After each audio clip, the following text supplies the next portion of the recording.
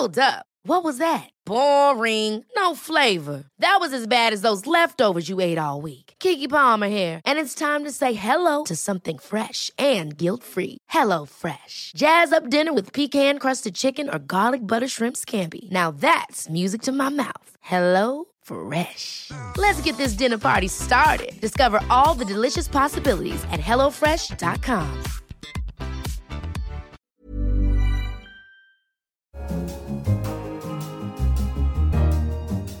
Hello, I'm Helen Joyce, the finance editor of The Economist. Welcome to Money Talks. Coming up on the programme, why is America's healthcare system so expensive? It's a bit of a detective act working out where all of this extra money goes because American health outcomes are not much better than anywhere else.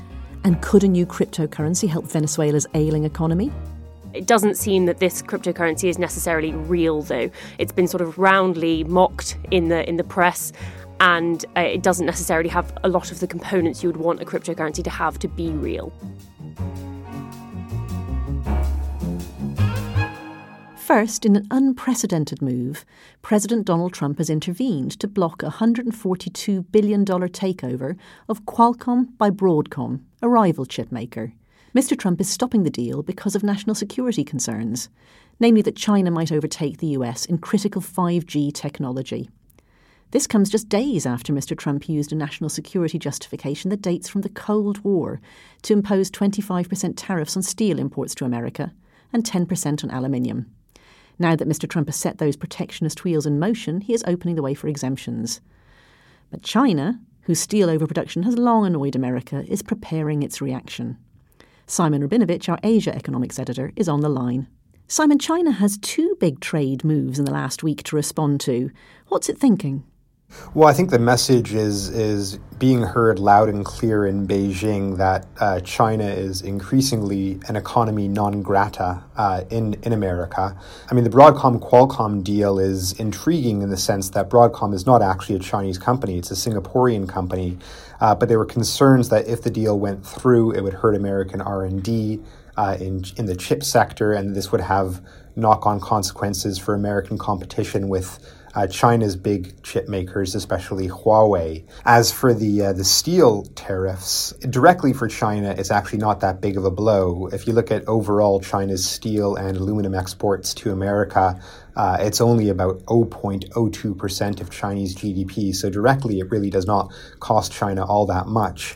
But symbolically, it's very clear that America is increasingly gunning for China in trade relations. And this is really seen as the first shot, a small shot, but the first shot in what has the potential to be a protracted trade war between the two powers. So this is part of a whole agenda for Mr. Trump, an anti-trade agenda, essentially. He's worried about trade surpluses that other countries have with America. And also there's a long-running issue between America and China on intellectual property theft, isn't there? That's right. And of course, when Mr. Trump was on the campaign trail, he was talking about having big tariffs across the board on all Chinese goods as high as 45%. More than a year into his administration, he's yet to take any very strong action against China. But the feeling, the concern in Beijing is that the steel and aluminum tariffs are the first step towards something more serious. So we're seeing two possible lines of action from America. One is a demand that China directly cut its trade surplus with America. Depending on what number you use, China has a roughly $375 billion bilateral trade surplus. Mr. Trump has demanded that China cut that by $100 billion. And then the second course of action is, as you say, about intellectual property. America has had two sort of long-running simultaneous investigations. One was one investigation which resulted in the steel tariffs. The other is an investigation into China's intellectual property violations and practices.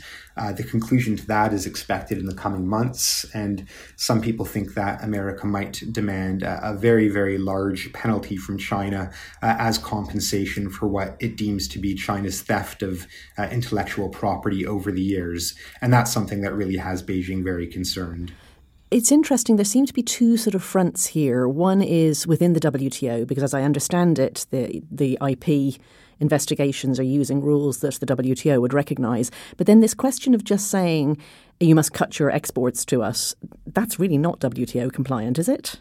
If tariffs are placed on China without any kind of WTO justification, that would obviously be against WTO rules. If, however, it's simply moral suasion and Trump saying, you've got to do something, you've got to act on this to improve the state of our relationship, that is something that can be conducted outside of the WTO process. And so far, that seems to be the way in which he's approaching this $100 billion demand. And China, for its part, recognizes that, Mr. Trump is somebody who likes to be able to present kind of these big round numbers to the American public and to, theoretically to deliver big victories. And so they're thinking about ways in which they might be able to placate Mr. Trump. They already buy a lot of soybeans, a lot of aircraft from America. They could begin to buy more energy, both natural gas and petroleum from America as well. So there is thought being given to ways in which they could give Trump at least the appearance of a victory on these trade issues. So there are really sort of two ways this could go. One is that it ends up being, not really very much, all a bit unpleasant and, some symbolic victories. And the other is that it could all degenerate horribly with, tit for tat retaliation and really a broader trade war. Do you have any sense of how people in China think this is going to go? Even just a few months ago, they felt that they had Mr. Trump's number. He was here in November for a big state visit and they laid on a massive banquet for him. And, to this day, Mr. Trump talks about how he was so well treated by China. So they thought they had his number. They've been surprised by, first the downfall of Jared Kushner, Trump's son-in-law, who was China's main point of contact. And then also the ascendancy of Peter Navarro, Mr. Trump's trade advisor, who's extremely hawkish on China, the author of a book, Death by China. And so that's really thrown China for a loop and has had them, reevaluating where they actually stand with Mr. Trump. So I think for starters, they are going to try to, as I said, try to give Mr. Trump some kind of victory, a feeling like he is getting ahead. But if there are big sanctions placed on China for intellectual property violations, then I think we will begin to see retaliation from China. They're not going to be able to stand idly by if Trump is really making life difficult for them. They might start by trying to take the moral high ground in the WTO. That potentially will have very negative implications for the world if China is actually successful in the WTO and they rule against America on Chinese trade actions.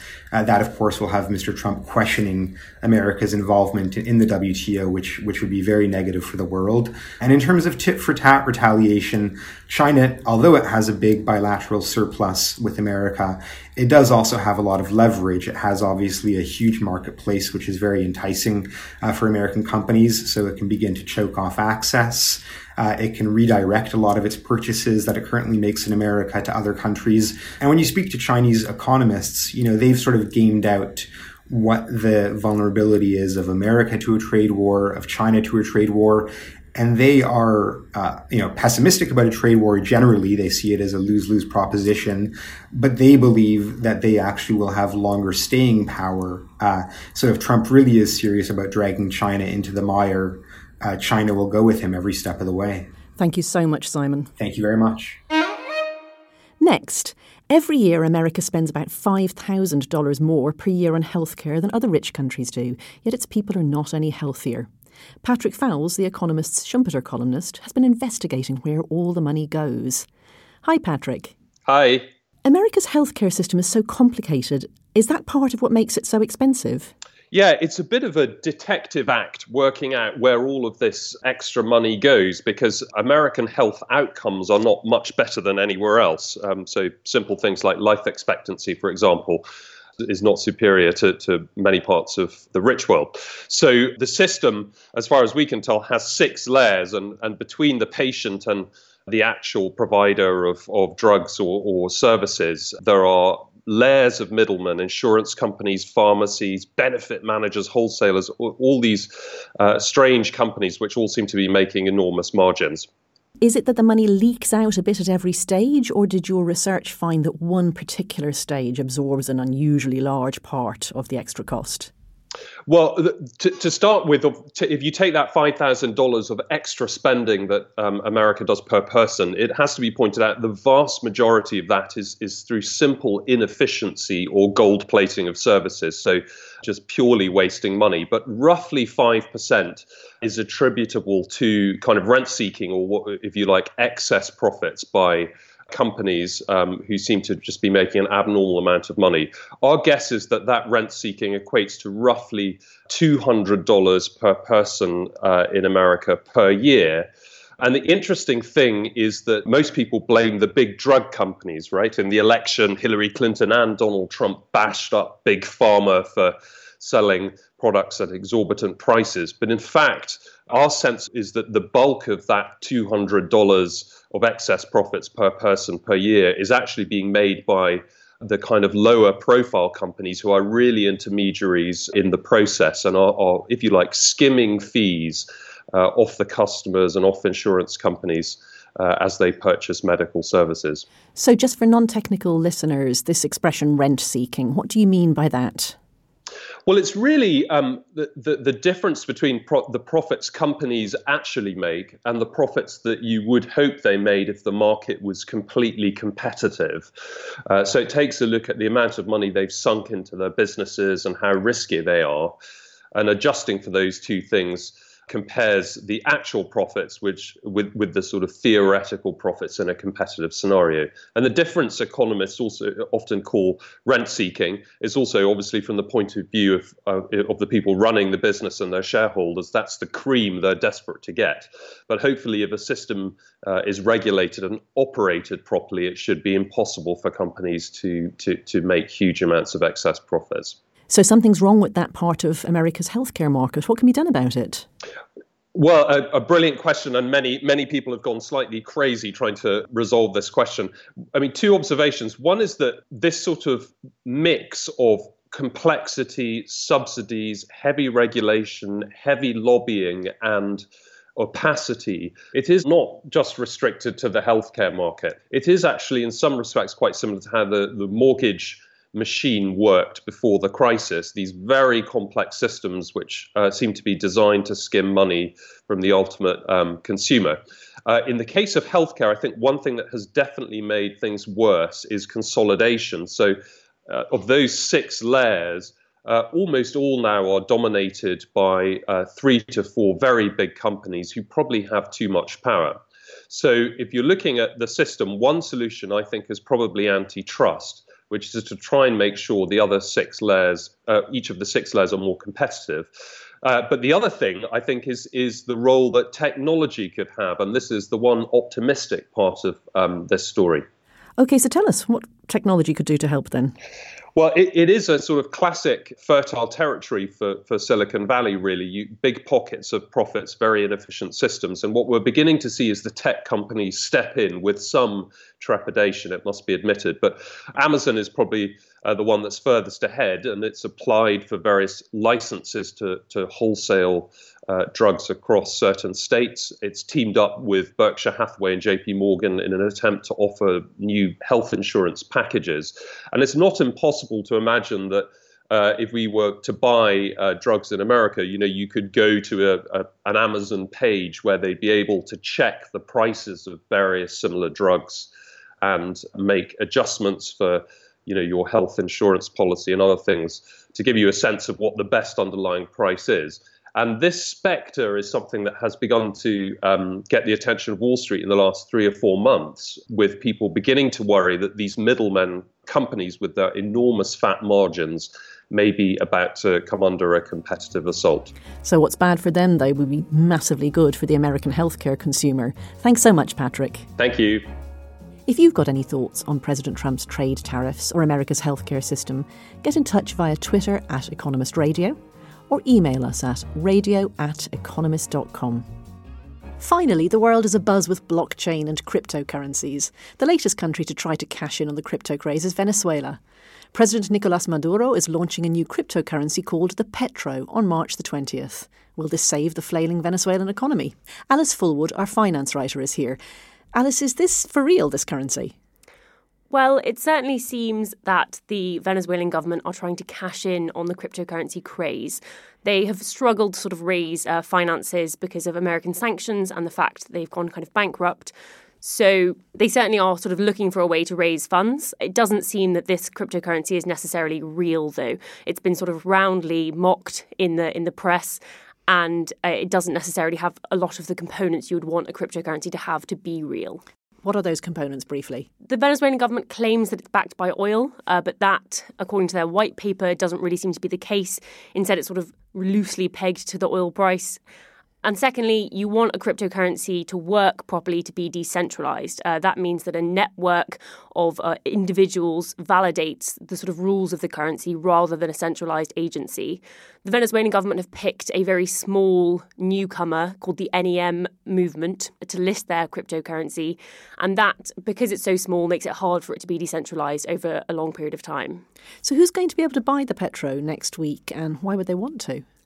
At first, the Petro is only available to those buying it in sort of dollars, euros, yen, so international currencies, or Bitcoin and Ethereum, so sort of the two major cryptocurrencies, which means that it's not really available to Venezuelan citizens. As for why they would want to, that is not abundantly clear.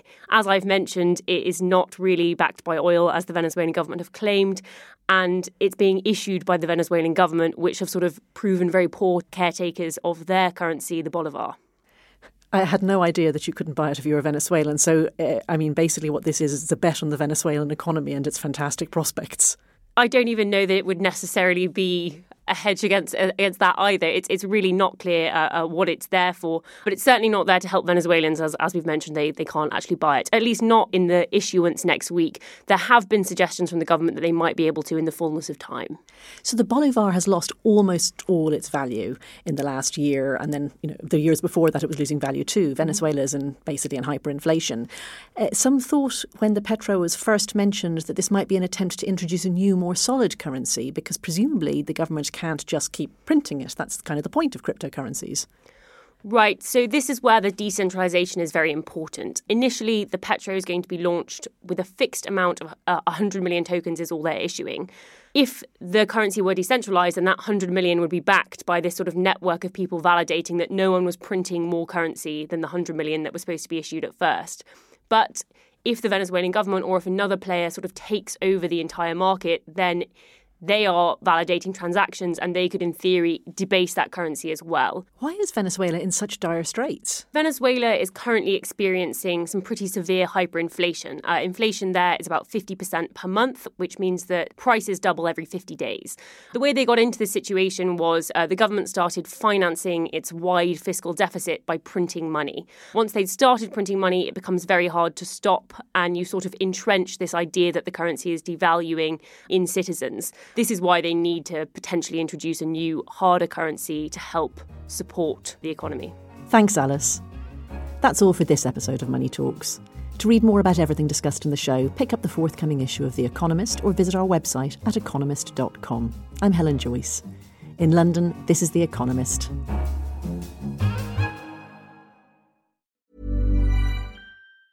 Ever catch yourself eating the same flavorless dinner 3 days in a row? Dreaming of something better? Well, HelloFresh is your guilt-free dream come true, baby. It's me, Keke Palmer. Let's wake up those taste buds with hot, juicy pecan-crusted chicken or garlic butter shrimp scampi. Hello Fresh. Stop dreaming of all the delicious possibilities and dig in at HelloFresh.com. Let's get this dinner party started.